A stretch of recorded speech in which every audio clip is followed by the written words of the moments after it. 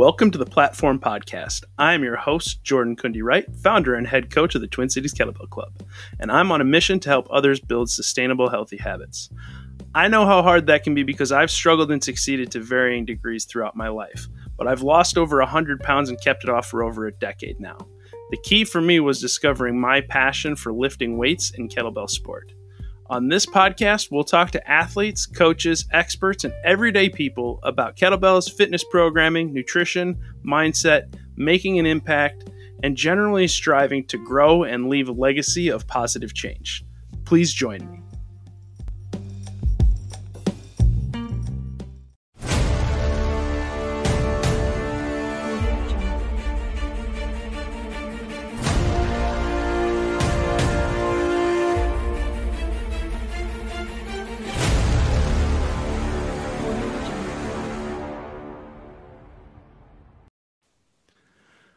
All right, welcome into the Platform Podcast. My guest today is Nikolai Puchlov, the head coach and founder of the Seattle Kettlebell Club and also the founder of Pro Kettlebell. Nikolai, thank you so much for coming on. I really appreciate you being on. Thanks for having me. So, tell me a little bit about yourself. You are the founder of the Seattle Kettlebell Club, obviously, as I just mentioned, but where did you grow up? I grew up in Seattle, Ballard, Seattle. Even though I have a very Russian name, I'm first generation born here in the United States, and I'm half Russian. My dad's side is Russian, but my mom's side is American. So I only speak a tiny bit of Russian, even though my name would. Yeah, I'm not gonna lie. The first time I saw your name come up, and the first time I watched one of your videos, I was totally expecting an experience where you hear somebody who's speaking with a very thick Russian accent explaining how to lift kettlebells. And right. when you got on the mic, I was like, oh, this guy's very American. Right. The first time I met my wife's aunt, who lived in very rural Oregon. She was speaking very slowly to me and enunciating every single word. And I said, I speak English perfectly. I was actually born in the United States. And it was kind of funny.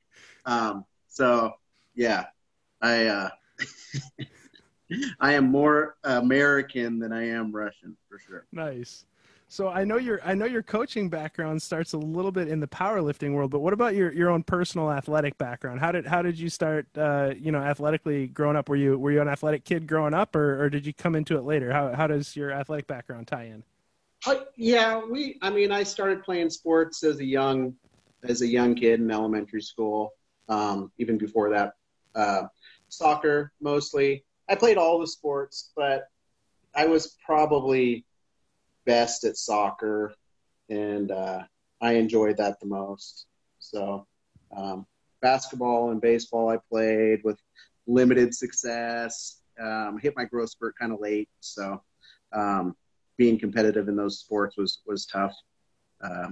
But I enjoyed soccer because it allowed me the chance to run around. I could be aggressive. I kind of like that, and so that's what I did until I hit high school. And then in high school, because I was so small, I started just lifting weights because I wanted to get bigger arms in the chest because I like girls, And I think bigger arms and chest it helps either way. Yeah. But I didn't know what I was doing really, it was just by pure luck that I had a group of personal trainers come into my high school gym class, and they were from this foundation called the Willie Austin Foundation. Willie Austin has passed away a couple of years back, but what this foundation did was they took high school kids like me. I believe I was a sophomore in high school, and I was one of the only kids who was still in the weightlifting class. Most of the kids would take off and go smoke. And I was in there just doing my own thing, and they're like, hey, you want to come to this club, and you'll get personal training. It was like 2 days a week, and this club was called the Gateway Athletic Club at the time. And It was this premier club on the 14th floor of a skyscraper in downtown Seattle. And we had access to it at night. We got like an hour of training from these personal trainers and stuff. It was the most beautiful place I'd ever been to in my life. And I never really had been downtown Seattle at that point. Like they had a bathroom attendant that would give you bathroom mints and stuff like that for cigarettes at the time. You know what I mean? Like it was crazy. No, that was my first experience with a real gym other than a high school gym. And wow, that's fantastic. You got like professional, form correction and, progressive programming at a very young age. That's awesome. I did. It was kind of a miracle, I guess, and then one of the guys who worked for that, he was basically an equity owner in that club. His name is Andrew Bull Stewart. I wound up reconnecting with him when I turned 30. Well, no, I reconnected with him when I was 23, and he became my personal trainer later, and that was just totally by random coincidence. And he just happened to be one of those trainers and an equity owner at the Gateway Athletic Club back in the day, and he totally remembered me, and he started personal training me when I turned 23. And if I saw your blog post right, he kind of like Mr. Miyagi'd you into powerlifting without you really knowing that you were prepping for powerlifting, right? He did. He totally he bamboozled me. He did, which is great. I'm thankful for it. And I've sort of learned that same trick. That's how I've gotten people to do kettlebells, and we start training just for fitness and for fun, and sooner or later they wind up getting a taste and they try the sport out. Yeah, that's fantastic. I mean, so the Seattle Kettlebell Club is right in the heart of Seattle, right? I mean, can you give me I haven't yet gotten the chance to go to Seattle. It's on my list. I was planning on making a trip out there because the company that I work for in my day job actually has an office up there, and I was planning on making a trip up there and making a pilgrimage to your gym and meeting you in person and taking some classes and all that. And then COVID happened, so I didn't get a chance to do that, unfortunately. But you guys tell me a little bit about how you guys started, because you're one of the biggest clubs. I think you're the biggest competition club in the U.S. now, but you're also a gym that's specific to kettlebell sport, basically, which is very unique in the U.S. at this time. So tell me a little bit about how that started. How did that come about? Well, it started at Bull Stewart's gym. I was doing personal training there. Became a personal trainer when I in my early 30s. Basically, I turned 30 and I had been powerlifting, but I was kind of like, I was in the restaurant industry. I still smoked. I drank. And, excellent for your output. Yeah, totally awesome. And I was in bad shape. My blood pressure was pretty high. Resting heart rate was pretty high. I'd get really sweaty, just like walking up steps and whatnot. And, I enjoyed working out, but I was just at a point in my life where I needed a career change. The restaurant industry, it was something I'd wanted to do. I wanted to be a bartender, and I did that and did it for quite a few years. I totally burned out on it. And so I quit drinking, and after, a couple months of not drinking, I really realized that, I hated my restaurant job. I could not get into it anymore because there's really nothing for me to look forward to at the end of my shift. Everybody was going to have shift drinks or whatever. And you get your shift drink at the end of the shift. Yeah.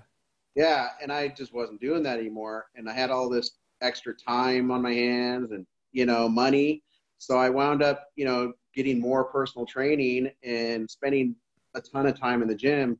And, when you're with a personal trainer, you wind up just talking a lot too. And Bull's like, you'd be great at this. And he convinced me to come work at the gym. And, I talked it over with my wife, and she's like, okay, well, you should do this, but don't quit your other job, because I've done the math on it. You need to, have X amount of clients just to, break even. Yeah, she's like, hedge your bets a little bit. Don't go all in here. What's that? She was like, hedge your bets a little bit. Don't go all in right away. For sure. And I was like, oh, yeah, okay. But that lasted about a day or two because I wound up quitting my restaurant job and going all in. And it was an independent contractor job. So I made no hourly wage. I made $0 when I started. But I would just be there all the time. And I just made sure to stay as busy as possible. And I think it was within a couple months, I had probably 30 clients. Like Bull did a really good job of showing me how to take good care of clients. He had a method about how he did things, and I totally adopted that method. And I had always had kind of a customer service background, and that was helpful too. I worked at Nordstrom for 5 years. Well, and as a bartender, you know how to listen to people's stories without judgment and just, just be quiet and let them vent and tell you what they need to tell you and be like, all right. Yeah. And so it was kind of a natural fit. It was really a natural fit. Anyway, so, through powerlifting, I had developed some injuries and whatnot. I really messed up my back pretty bad. I had some toe drop. Like I was dragging my foot for a while, and another coach there, who's a friend of Bull's, named Dick Schuler, he was talking to me and said, you should try kettlebells, and this will totally, help you out. And he recommended a guy, Tom Corrigan, who lives, he lives north of Seattle, and gave me his phone number, and I contacted. Tom Corrigan? No, I was just gonna say that's not a name I've heard in the kettlebell community. Man, he's been around forever in the kettlebell world. Anyways, he's super knowledgeable. He's like one of the most knowledgeable guys with kettlebells you'll ever meet. Anyways, I wound up meeting with him. He kind of took me under his wing and showed me a lot. He planted the seeds as far as like what the sport was, but he didn't really let me know that he was doing that. He was showing me hard style, but he was planting the seeds of the sport aspect of it, unbeknownst to me. And for the uninitiated listener, let's just articulate what is the difference between hard style and sport style. I can give you my version, and there'll be some people that'll maybe disagree with me or whatever. But I think screw those people. Yeah, I really think hard style is kind of a marketing thing. It's you teach people how to use kettlebells, right? It's very hard to teach people how to do kettlebells. There's so much nuance. There's so many different variables depending on a person's body type. It's really a martial art. And if you're trying to market kettlebells to a mass audience, teaching them sport is just not going to work. And hardstyle really kind of takes some rules, and it makes things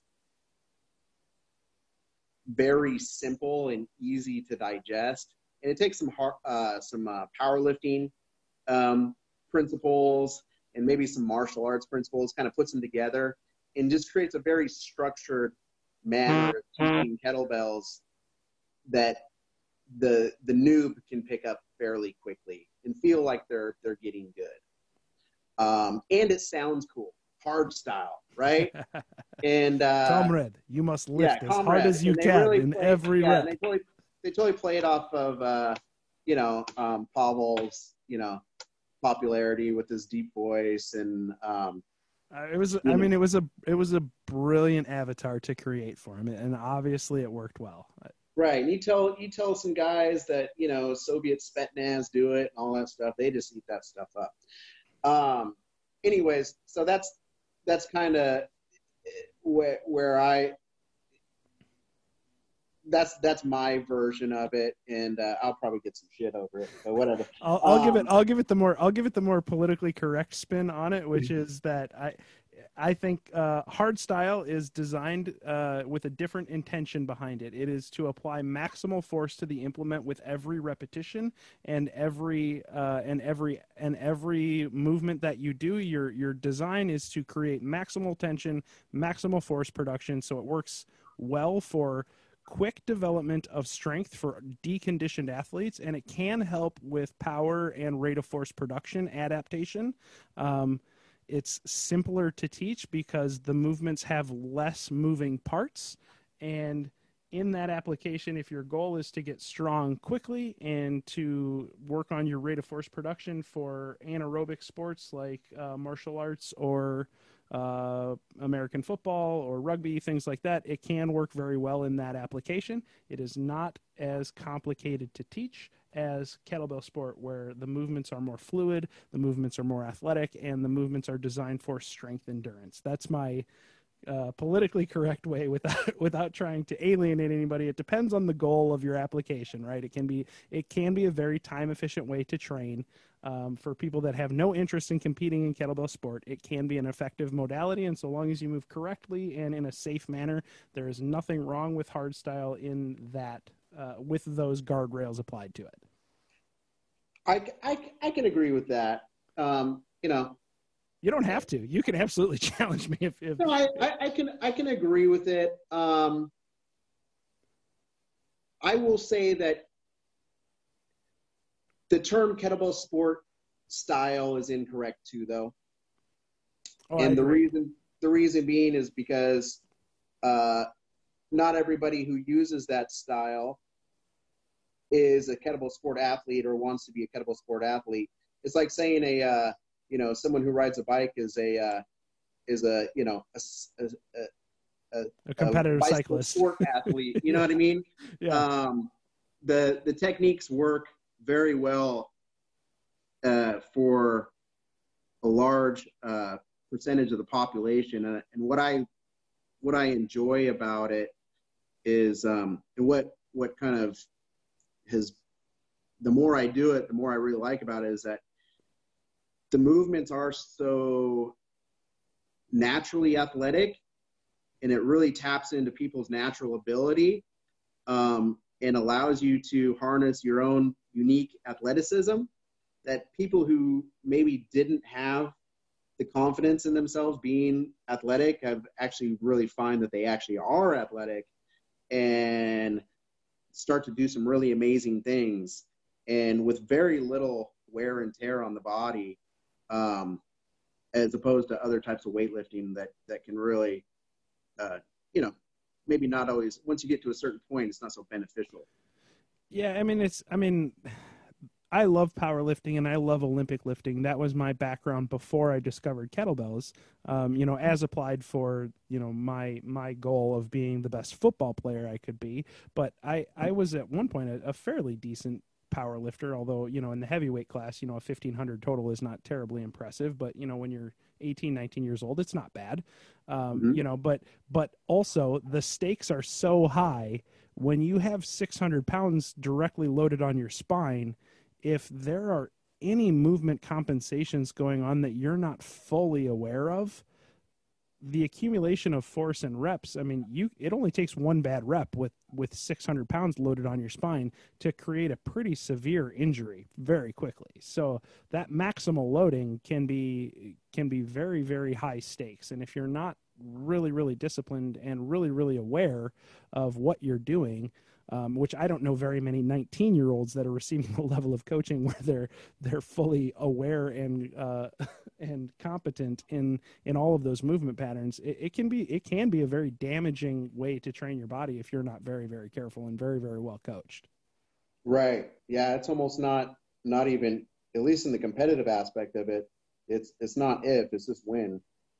Yeah, absolutely. I don't know a high-level power lifter that hasn't torn a pec or done some type of major either muscle or joint injury at some point, because the stakes are just so high. There's just so much force being applied in different vectors. That's just like you said, it's a matter of when. It's not a matter of if. It really is a matter of when. So Right.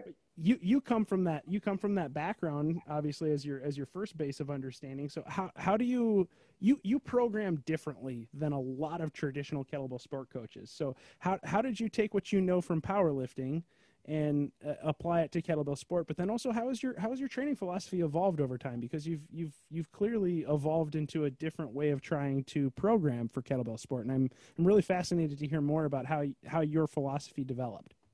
Well, okay. So initially, I've had the opportunity to work with a lot of different kettlebell coaches, and I've learned a little something from everybody. I learned through Bull's programming, which he traditionally started a powerlifting cycle with higher reps and a lot of assistance work in the beginning. And as that program progressed, well, the reps would drop, the assistance work would drop until you finally got close to that 1 rep max. And that usually took about 8 weeks, sometimes 12 weeks. And I really like that linear progression. I learned, I've sort of figured out with the demographic that I work with, 12-week cycles are a long time for people to stick with, especially when they pass 30 years old. And things start to break down around that time. So shortening cycles has been helpful for me. Mikhail Marshak was my first sport coach. And his method was very linear, basically using, a steady amount of, basically a set weight range, and then just slowly increasing time to it over a period of weeks, which was similar to he was adding volume by keeping the weight the same, but adding time under tension. Yes, but there'd be some heavy and medium and light sets, But yes, he was adding time to it. And it was almost like it was very similar to Bull's programming. It just the opposite. You're just adding time as opposed to adding weight. Yeah, exactly. And then, I had the opportunity to work with Rachinsky for a while, and he had a much higher volume approach, where people would just immediately start doing, like 10-minute or longer sets with much lighter weight, though, and coming back. And so really it's just become a hybrid of things that I've learned and different assistant maneuvers that I've found that, some I've learned from other people, other I've kind of created myself. And I really, feel like they're super beneficial.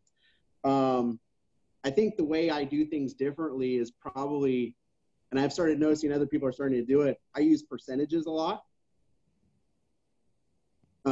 in our programming. How so? Do you mean percentage of weight or percentage of time, or how do you apply percentages? Percentages of weight. Yeah, percentages of weight and volume per minute. And what makes that work well? See, initially it was, I'd say, all right, do plus or minus 2 or 4 kilos or whatever. Yeah, over your competition weight, right? Yes, exactly. So you'd start with your competition weight, and I'd say plus or minus 2 or 4, kilos or whatever. But when you're dealing with someone who is using, like, say, 8 kilos versus someone who's using 32 kilos, well, those percentage increases are much different. You understand what I mean? Yeah. If 2 kilos is a much higher percentage of 8 kilos. 2 kilos typically represents between a 10 to 20% load increase, depending on, and that's the thing that people don't seem to grasp. Right. When you go from a 12 to a 14 kilo kettlebell, they're like, oh, it's only 2 kilos. It's like, yeah, that's 20%, bro. Like that's a big increase. I don't think you realize how big an increase that is in your total volume. And so when our team was just starting, and I only had a couple people on it, I could tell people individually, no, that's not going to work for you. You use this weight, blah, blah, blah. But at a certain point, our team grew to 40 and then 60. And at our peak, we had over 100 people on our team. And so I'm writing a program for all these people and doing percentages of working weight made the most sense. I could give the same program to 100 people, and they could, using those percentages, they can all use the same program. Yeah, that's fantastic. That's similar to what I'm trying to do post COVID. Individual prior to COVID, I was designing any athlete on my team got a customized program with specific weights, times, sets, et cetera, progressing them depending on where they were at in their journey. But now, because everybody's remote and nobody has any ability to connect in person, I asked my team, what would you prefer? Do you still want me to give you customized programming based on the weights that you have at home, or do you just want everybody to be doing the same time and sets, and then I just vary your pacing and the weight of the kettlebell that you use to adjust the intensity for you, but everybody's doing the same sets. And that was what unequivocally everybody voted for, was like, hey, yeah, let's all do 10 1-minute intervals or 5 2-minute intervals or whatever we're doing on that particular day. So then everybody's working out together, but you're still customizing the volume and the intensity of the workout based on what weights they have available and what their current capacity is. And that's a similar approach. I don't have as much flexibility because nobody can get kettlebells right now. So most people only have 1 or 2 weights available to them, but it's the similar type of approach that I'm trying to do as well. As I'm trying to, how do I generalize this to as many people as possible, so that if I have 12 people in a session, we can all work out together. If I have 4 people in a session, great, we can still all work out together. But it's that is challenging, and that you got it up to, that you've gotten it up to 100 people is fantastic. I mean, that's fucking awesome, man. Congrats to you. That's great. Thanks. Well, it wasn't easy. At Columbia City Fitness, I started doing kettlebell classes, and there would be a lot of mornings where basically I would be there at 5 in the morning to start a kettlebell class, and nobody would be there. And that was like a lot of mornings. And then, slowly it'd be 1 person and then 2 people. Eventually, I did strike out on my own, and I'm like, I'm going to be a true independent contractor. I left the gym, and, I was teaching kettlebell classes in the park, at different parks and whatnot for free, and trying to get people to do it. But I had no gym to work out of. And it's been a very slow process. It was, and that's in the Pacific Northwest climate too. Like, yeah, you don't have a 12-month a year training window up there, but right? we did it anyways. We would teach classes out in the rain. That's awesome. Well, Nora would do it, but my wife has been very instrumental as far as like, the marketing aspect of everything. There's no way, I've kind of got the training knowledge, but my wife has been really instrumental as far as the being able to learn how to build websites and figure out the SEO aspect. We initially were called Striker Fit Kettlebell Club, but then I saw your throwback post to when Striker Fit was doing a free class on a beach. Like that was you posted that a couple of weeks ago, and I was like, oh, that's cool. It's great to see how the brand has evolved. Right. And so that our SEO was terrible, our search engine optimization. So, we came up with the idea to call it Seattle Kettlebell Club. And like within a day or two, we went from like page 30 to page 1 on Google. And that helped us a lot. I'm not going to lie, that was totally part of the reason I decided to call this kettlebell club the Twin Cities Kettlebell Club, as opposed to something else. Yeah. Thank you to your wife. Right. Yeah. So that was a good move on our part. I guess I'm kind of circling back to how we started that Seattle Kettlebell Club. the first place we started was at this place called Ridge Fitness. Was when we actually created the class-based membership. And it was somebody else's gym, but I would pay him $800 a month to do my personal training out of and teach classes. And we charged people, I think it was like $150 a month. And with that, they got a membership to his gym, and then they got our kettlebell classes, which were like 3 days a week or something like that. And it became so popular in a short period of time that he actually kicked me out because people were starting to think that his gym was Seattle Kettlebell Club, not Ridge Fitness. And plus, kettlebell lifters leave chalk and all that stuff all over the place. Yeah. And it was kind of a gym for like people in their 50s who just like to like go on the treadmill and do circuit training. And, you know, we're still friends and stuff like that. But, you know, he was like, Nikolai, you got a week. You got to find another place. Oh, wow. He gave you a week. That's it. Wow. Yeah. It was kind of a crisis opportunity.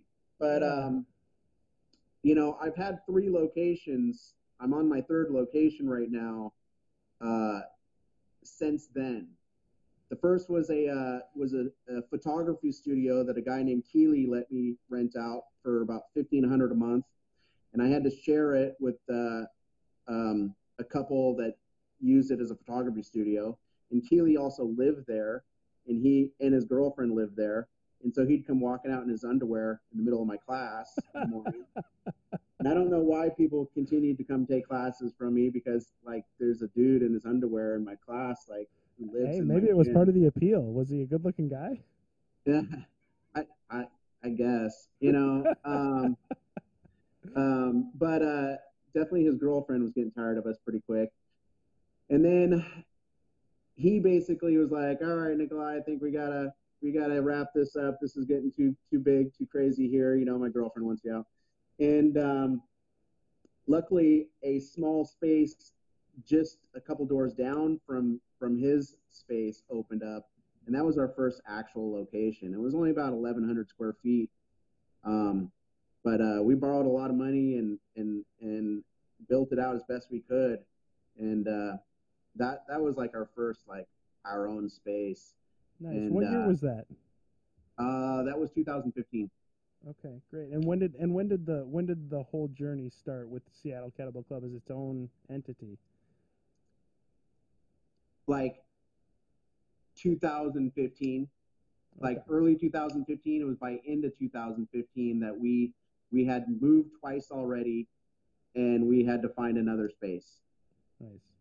My wife might correct me on some of those dates. I'm terrible with dates, but I know it was in me too. I feel you. I am terrible with remembering dates, so don't worry about that. But you know, we wound up getting a lot of noise complaints because this building was at the base of, it's a mixed retail space at the bottom of a condominium, and all the jerks, you know. Yeah, you're doing jerks right. That's what I was gonna say. You're doing jerks right if you're getting noise complaints from the neighbor. Yeah, we got noise complaints. We got so many noise complaints that we, you know, after we only lasted a couple years there, maybe a year and a half before we started looking for another location. And I still had a 5-year lease on that place. So I had to find a subtenant, and then luckily we found our current location where we're at right now. And that's about 3,600 square feet. And that's, you know, that's been our dream location so far. It's been the best by far, being a standalone building. We built in the platforms into the floor with hardwood all around it, made it as beautiful as possible. And yeah, it looks gorgeous. And when I've seen I've seen the pictures online, and I'm just like, oh man, he's built the Shangri-La facility of kettlebell sport training gyms. We're not through yet. I've got some other things in the works. Yeah. So I've seen you've updated recently. You've installed some new stuff with. I saw you playing around on some rings and a pull-up bar and doing a whole bunch of stuff. And you mentioned earlier crisis opportunities, and obviously, you know, COVID obviously hit Seattle first and hit it pretty freaking hard. So, I mean, first and foremost, how is everyone? How is your family? How is the membership? How is the community doing up there right now?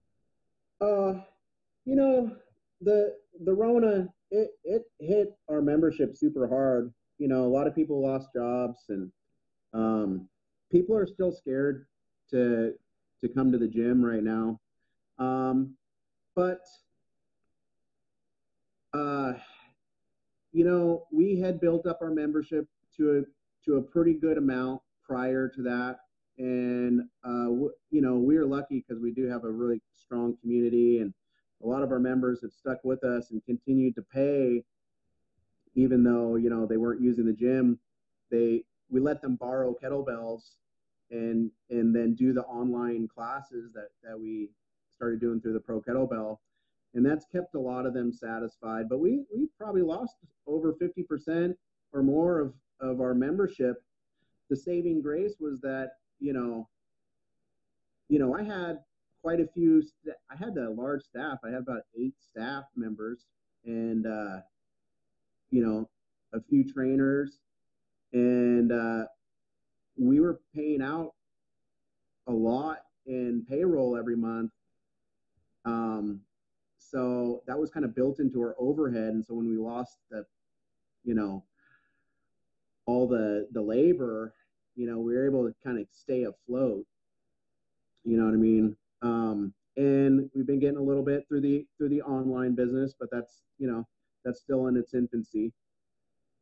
We're just happy to be open again. So tell me about the Pro Kettlebell. I mean, you guys obviously had to pivot the brand to Pro Kettlebell. Was that something that was already in the works, or was that just totally a response to this situation where you're like, hey, we've got to provide a solution to our members, and this is the only way that we can do that? Or just tell me a little bit about the Pro Kettlebell brand. Yeah, so that's been in the works for a while. It just really expedited it. It really made it happen a lot quicker. It gave us the time to actually work on it. I love Seattle Kettlebell Club, and I love that brand, but it is kind of, specific to Seattle.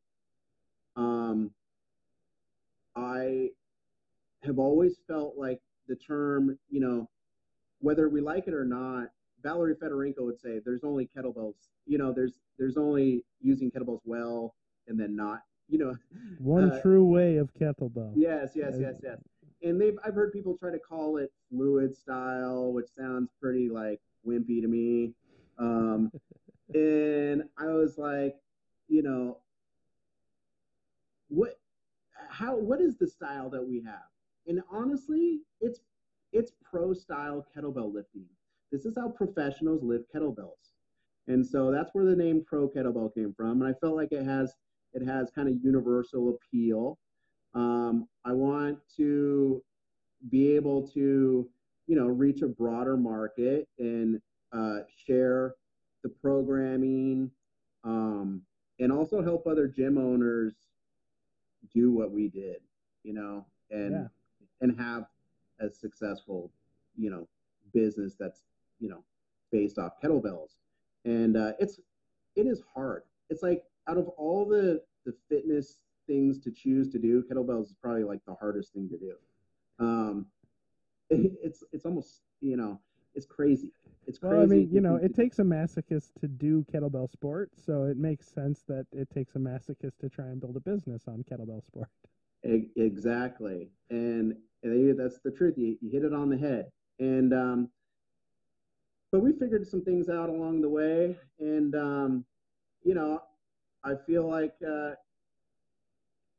Zig Ziglar is? Oh yeah.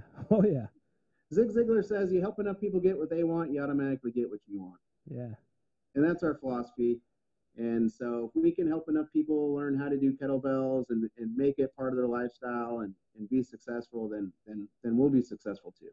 Yeah. So that's the whole Pro Kettlebell thing. Well, your mission right now, your mission aligns with what my mission and vision is, which my mission is to help people build sustainable, healthy lifestyles, and my vision is to try and bring kettlebell sport to the mainstream in America. So I think we pretty clearly align in that goal. That's one of the reasons I was so excited to talk to you, because you've had so much success in kind of bridging that gap, and I really admire the way that you've been able to do that and build an accessible club, right? And that's the thing that I think you've really done really, really well. without fanboy on you too much, but I think you've lowered the barrier of entry and really made it accessible to people, like you said, people who didn't previously view themselves as athletes, to give them an avenue to try something new and then realize that they're more athletic than they ever gave themselves credit for, and then give them an expression for that athleticism. That's fantastic. I think you've really done an awesome job to this point, and I think you've got a lot. I think you've got a lot ahead of you as well. I'm excited for you. Thanks. Yeah, I definitely. I mean,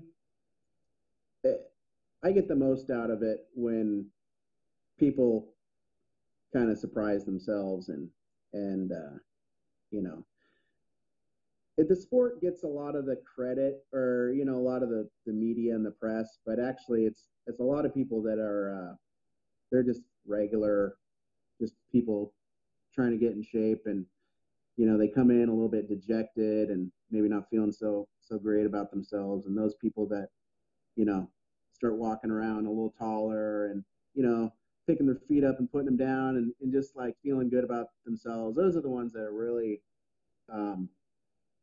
keep you going.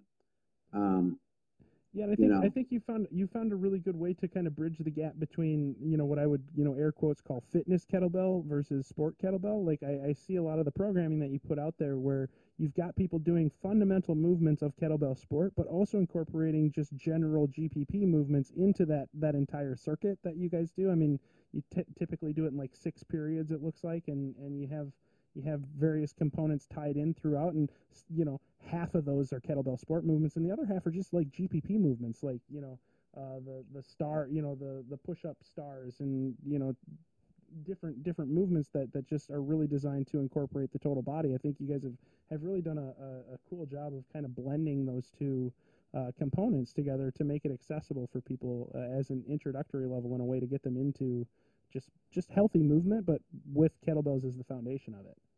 Yeah, if it works, it works. And the reason why the professionals do what they do with kettlebells is because it works, right? And anything that doesn't work is not necessary and not really useful. It's just a waste of time. If it has a high risk and low reward, or if it just looks cool but it doesn't do anything for you, then there's really no point doing it. We do add some fun stuff for variety, but for the most part, it has to work. Have you? And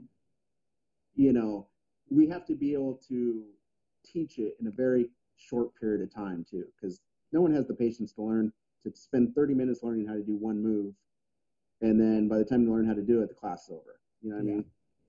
So yeah, that was definitely a mistake I made early on teaching kettlebells, especially kettlebell sport. No, let's go back to the rack position, and they're like, oh my god, I've been in this fucking rack position all day.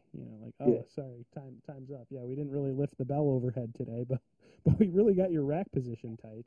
Like, right. Yeah, people have a short attention span. When it comes down to it, they just want to have fun and they want to lift and they want to sweat. Yeah. But so you guys are developing a new kettlebell, which is made in America, which I was really excited to see your post about that, like last week. Tell me a little bit about that process. When are those going to be available? How did you guys decide to go down that avenue? I'm shooting for September as far as availability goes. I've always wanted to do that. I've been trying to do that since I got started doing kettlebells. One of the first things I found with the kettlebells, first the cast iron ones, was that they just were not comfortable for most people to be holding. As a personal trainer, most of my clients were, people in their 40s and 50s and 60s, and primarily smaller people. And I'd be showing them how to use kettlebells, and a large, they're uncomfortable in the beginning. And then, as I've, got better kettlebells, my retention rate has gone up, and what was one of the best things was getting lighter kettlebells. Like, I have so many 4s and 6s in my gym. They probably get the most use out of all the kettlebells. Yeah, and it's that great. barrier of entry, right?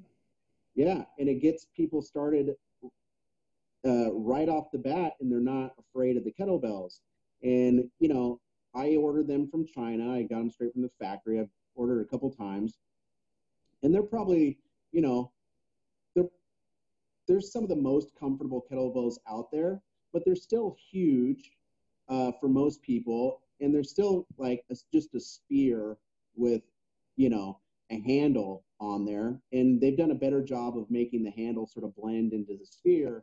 But you still get high points that push into the forearm and create a large area of pressure, or small area of pressure, you know, of pounds per square inch on the arm. And I never felt quite right about ordering stuff from overseas anyways, because I just don't believe in the way that, you know, the workers get compensated or not. And so I've been looking for a way to get them made in the U.S. I've been turned down probably 50 times. And finally I found a foundry that is willing to work with me and do it. And I decided if I'm going to do it in the U.S., I'm going to do it the way I want to do it. We designed the kettlebell ourselves. My wife and I, we designed the kettlebell ourselves, like basically our dream list of aspects of it. And I've been working with a SolidWorks designer to get the geometry right. We're supposed to get our 3D model. We were supposed to get it today. Hopefully we'll get it by the end of the weekend. But the beauty of this kettlebell is, you know, there's so many things I've learned from doing kettlebells. You know, a higher center of mass is going to be a little bit beneficial as far as making the kettlebell feel lighter. Some of the earlier kettlebells had really long horns, which made them whip around and kind of smack you hard if you didn't do it quite right. Yep.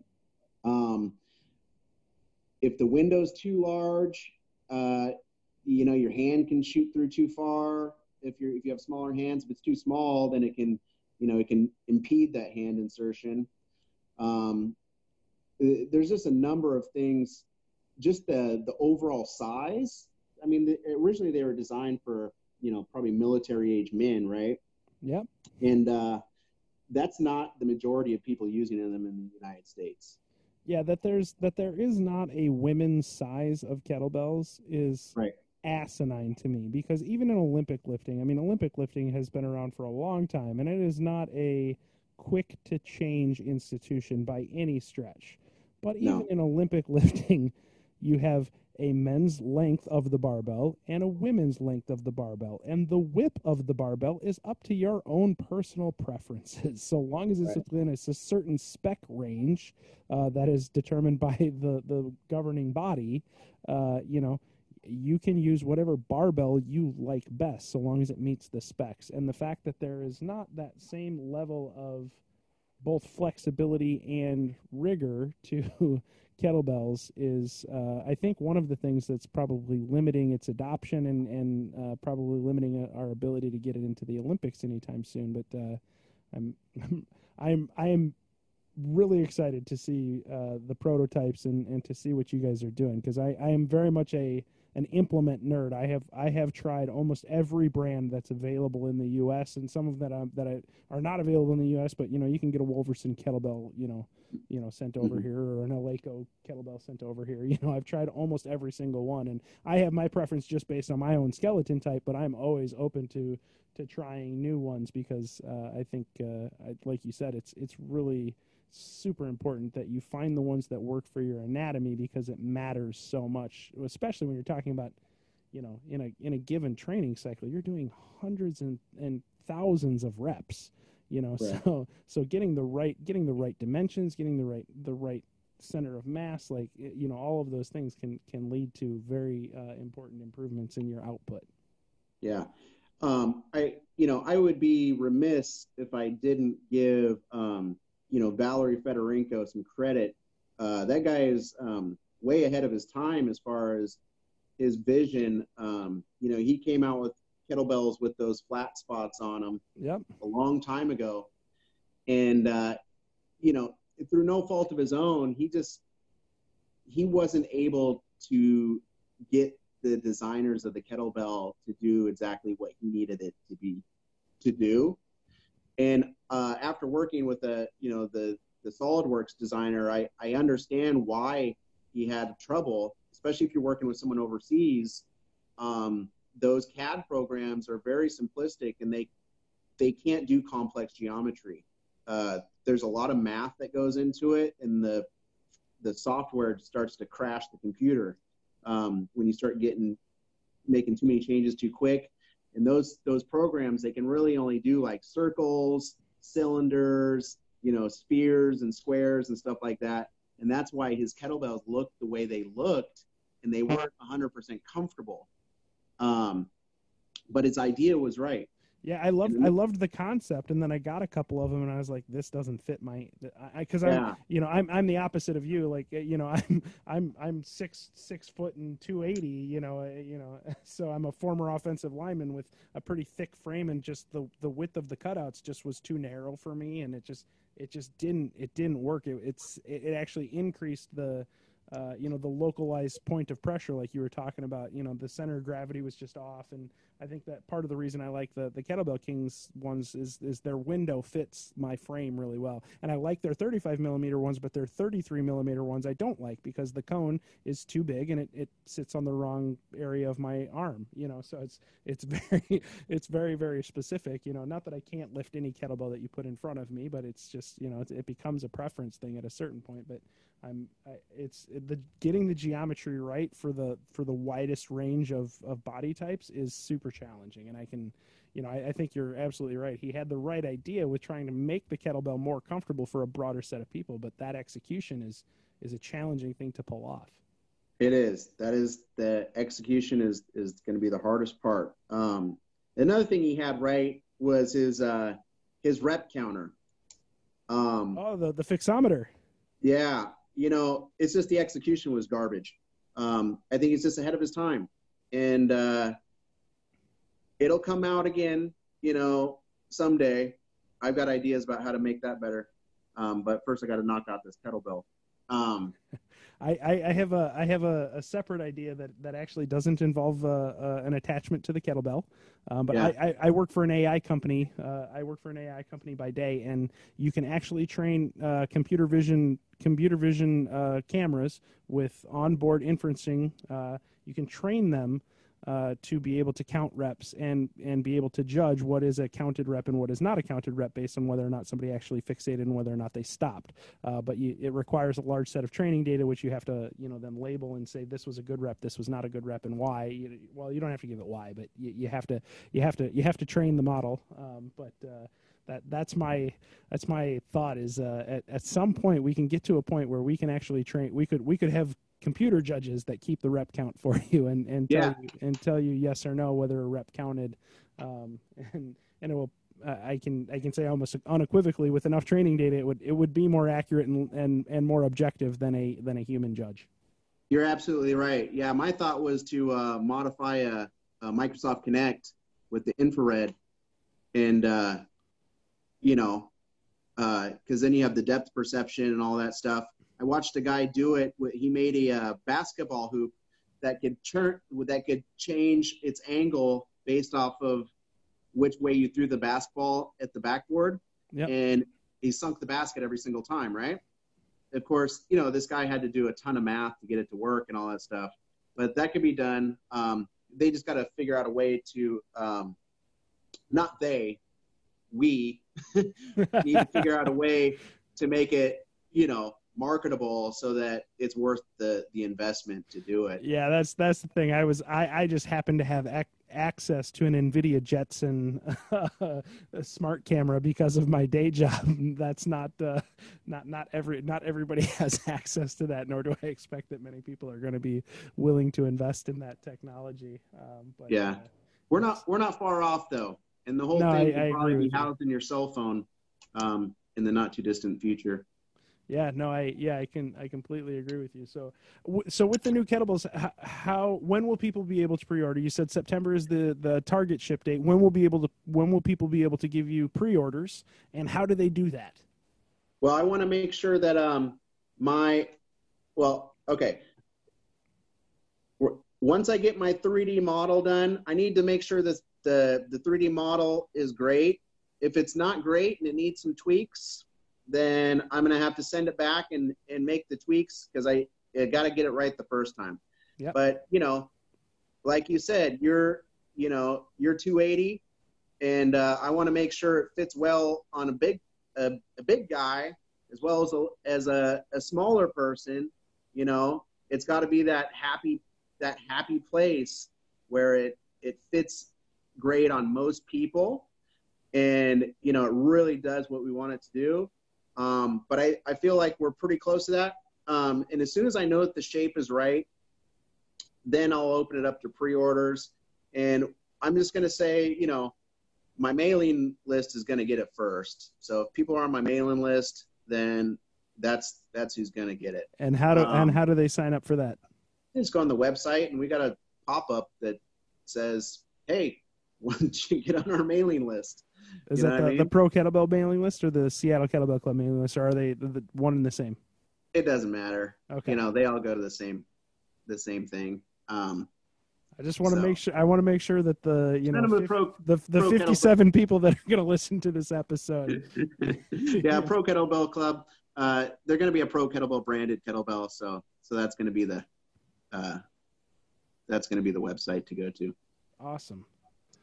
Well, I hope your 3D model comes in exactly to spec, and you're super excited, because I think the demand will never be higher than it is right now in the U.S. for access to exercise equipment that they can use at home. Yeah, for sure. And to answer you, I remember one of the comments on Facebook was about well, we have different sizes. And so the thought process was, for the professional,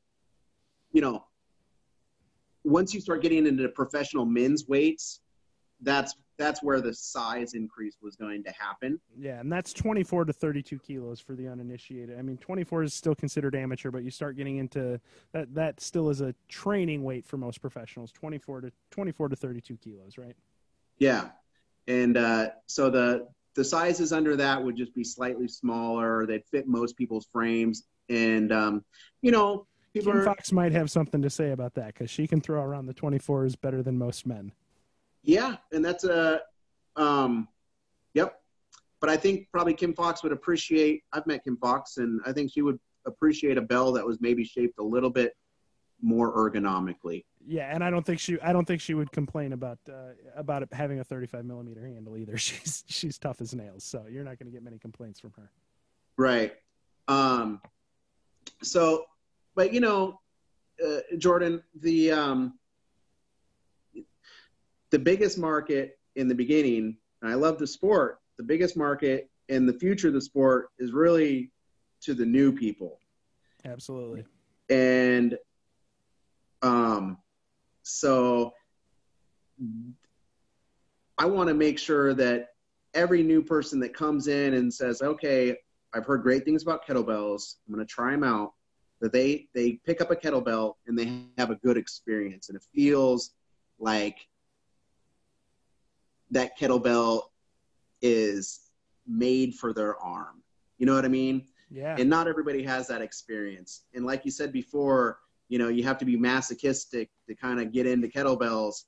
Well, that shouldn't be the case. It should really be open and available for, anybody who wants to do it. They should be able to do it and not feel like they're getting a hammer slammed on the back of their arm every time they pick the thing up.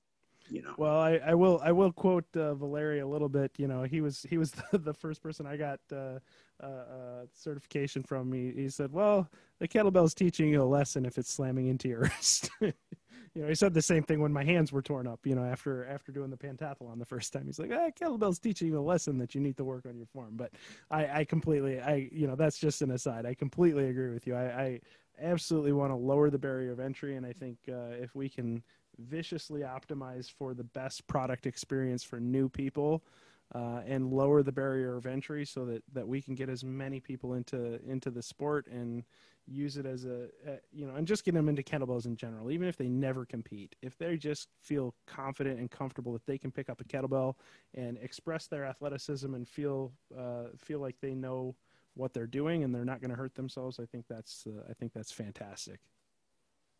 Right. Yeah. Right. It goes back to helping as many people get what they want. And, once people get into the sport, those people are all you're preaching to the choir at that point. Yeah. Oh, yeah. You know what I mean? It's getting these people that are, are they going to buy a Peloton, or are they going to buy a set of kettlebells? And a Peloton is great because you can just hop on that thing, you start riding away, and, it's pretty easy to do. It doesn't hurt except for the cardio burn and the lactic buildup. But, the kettlebell can be kind of dangerous if you don't know what you're doing, and if the kettlebell is not. I did this. Oh man, should I say that? No, I can't say the name because they paid me money. But there's a kettlebell out there that is the most god awful shape I've ever seen before. It's got the lowest. It's got the center of mass is so far from the handle that when it whips around on you, it's like getting hit with a sledgehammer. Yep. And it's got a ledge that digs into the back of your forearm. And it's just like, it's so bad for people learning how to do kettlebells. Like one time picking it up and you'll never want to touch a kettlebell again. And that's got to stop because,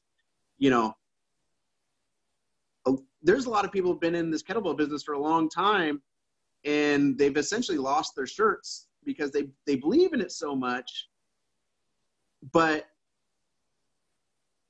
not enough people will do it because it is so hard to hold the darn things. You know what I mean? Yeah. Well, and there's so many low quality kettlebells out there too that you can get at Target or Walmart or whatever, and then that are cheap and plastic and the wrong shape, and there's just so many bad. I mean, even beyond what the model that you're talking about, which I think I know who you're talking about, but we won't put you in any hot water. But there's even lower standards than that are out there, and that's one of the things that I try and rail quietly against. I rage against that a little bit. Is you get what you pay for a little bit. You've got to invest at least to a decent level of quality, or it's not going to be a good experience. Right.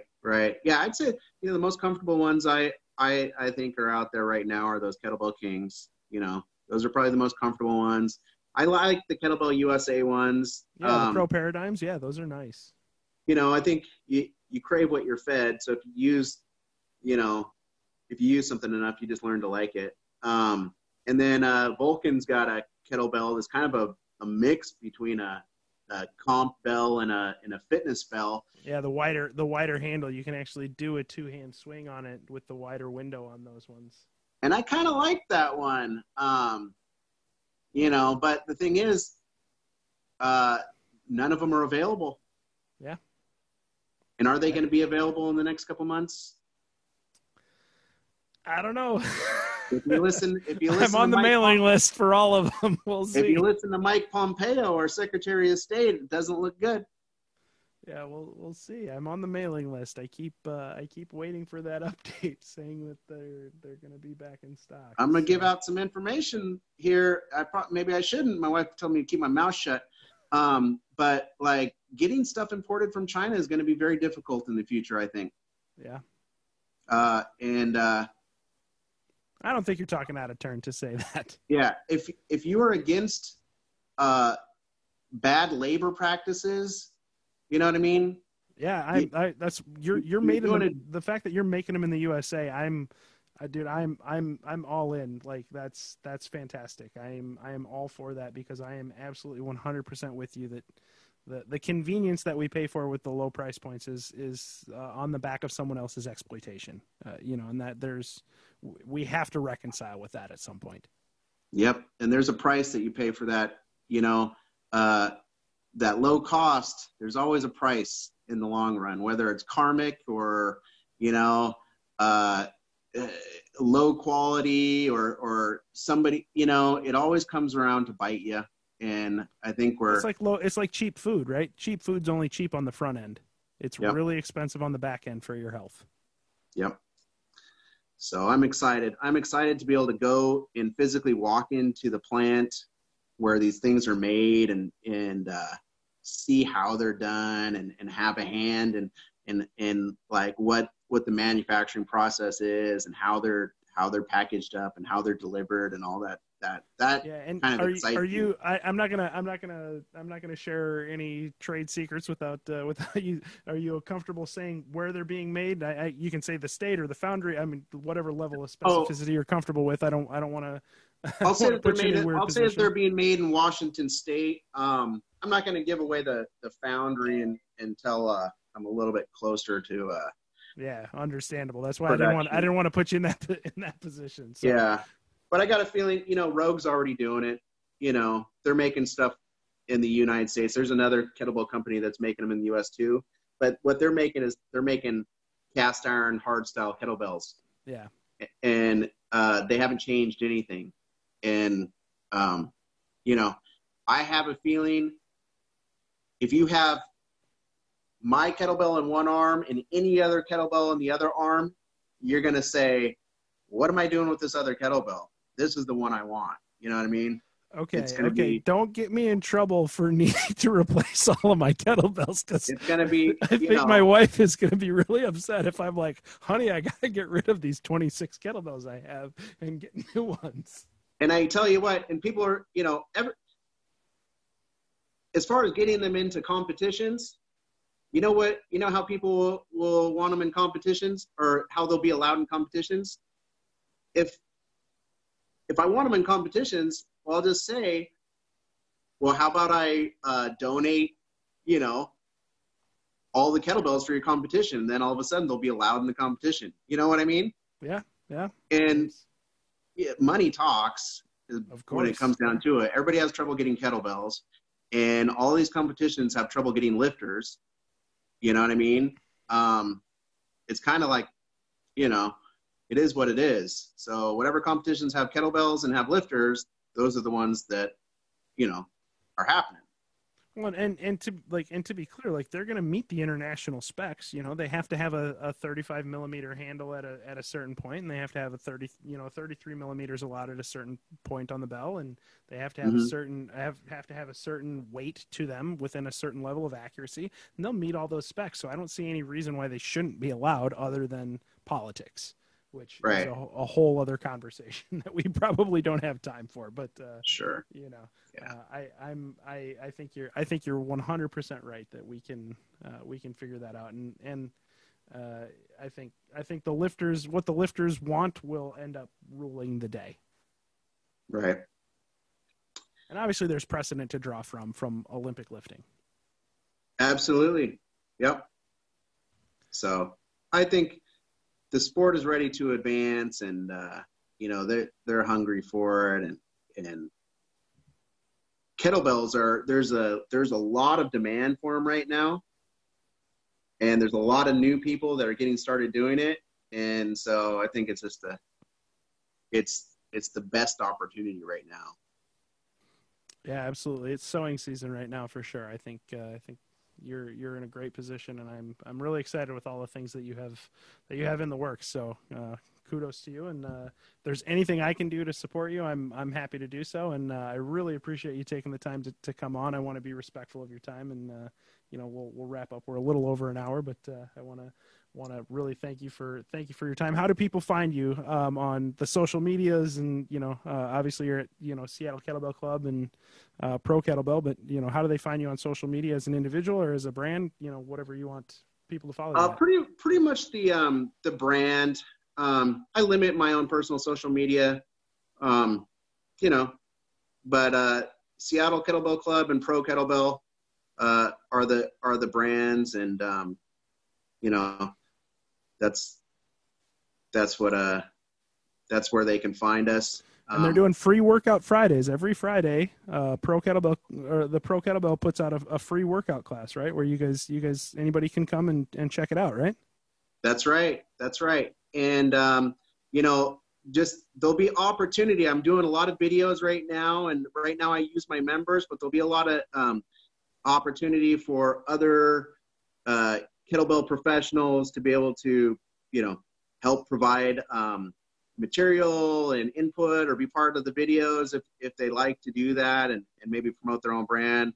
I'm looking forward to being able to provide a platform for those people too. Well, I'm not super good looking, but I would be happy to be a part of that. I'd be happy to support in any way that I can. So I would love to do that. Yeah. We love it. And then I just got to say, last time I had an interview done, I really did a terrible job of giving full credit to my wife, Amber, who works behind the scenes and actually has a lot of the ideas that I get credit for. And because I'm in the gym and I do a lot of the training, but if it were not for her, there would be no Seattle Kettlebell, there'd be no Pro Kettlebell, there would be none of this. She does all of this while we have 3 kids, and she rarely gets invited to be on the interviews because people don't see her, but she is all that and more, as far as getting things done. And so I need to say thank you, Amber, and I love you very much. Thank you very much for all your help. Shout out to Amber. That's awesome. And I would love to have her on to talk more about the business aspects. If she wants to talk more about the entrepreneurial journey, I would be happy to talk to her, because that's fantastic. And it's awesome that you guys have that strong partnership where, you're each trying to play to each other's strengths and supporting each other in this venture that you've created together. So, that's fantastic. I think it's key. You got to have somebody to fill in your weak spots. Absolutely. So, 100% agree. Yeah. Well, thank you very much. I appreciate your time, Nikolai, and have a good night. And thank you for being on. I really appreciate it. Thank you, Jordan. Thanks for giving me the opportunity. Have a good night. Thank you. All right. Good night. Bye. Bye.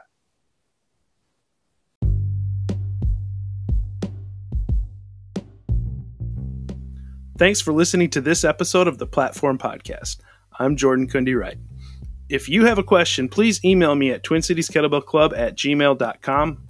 Follow us on Instagram and Facebook at Twin Cities Kettlebell Club, on Twitter at TCKB Club, online at twincitieskettlebellclub.com, and please help us grow our reach and give us a review on Apple Podcasts, Spotify, Stitcher, or wherever you get your podcasts.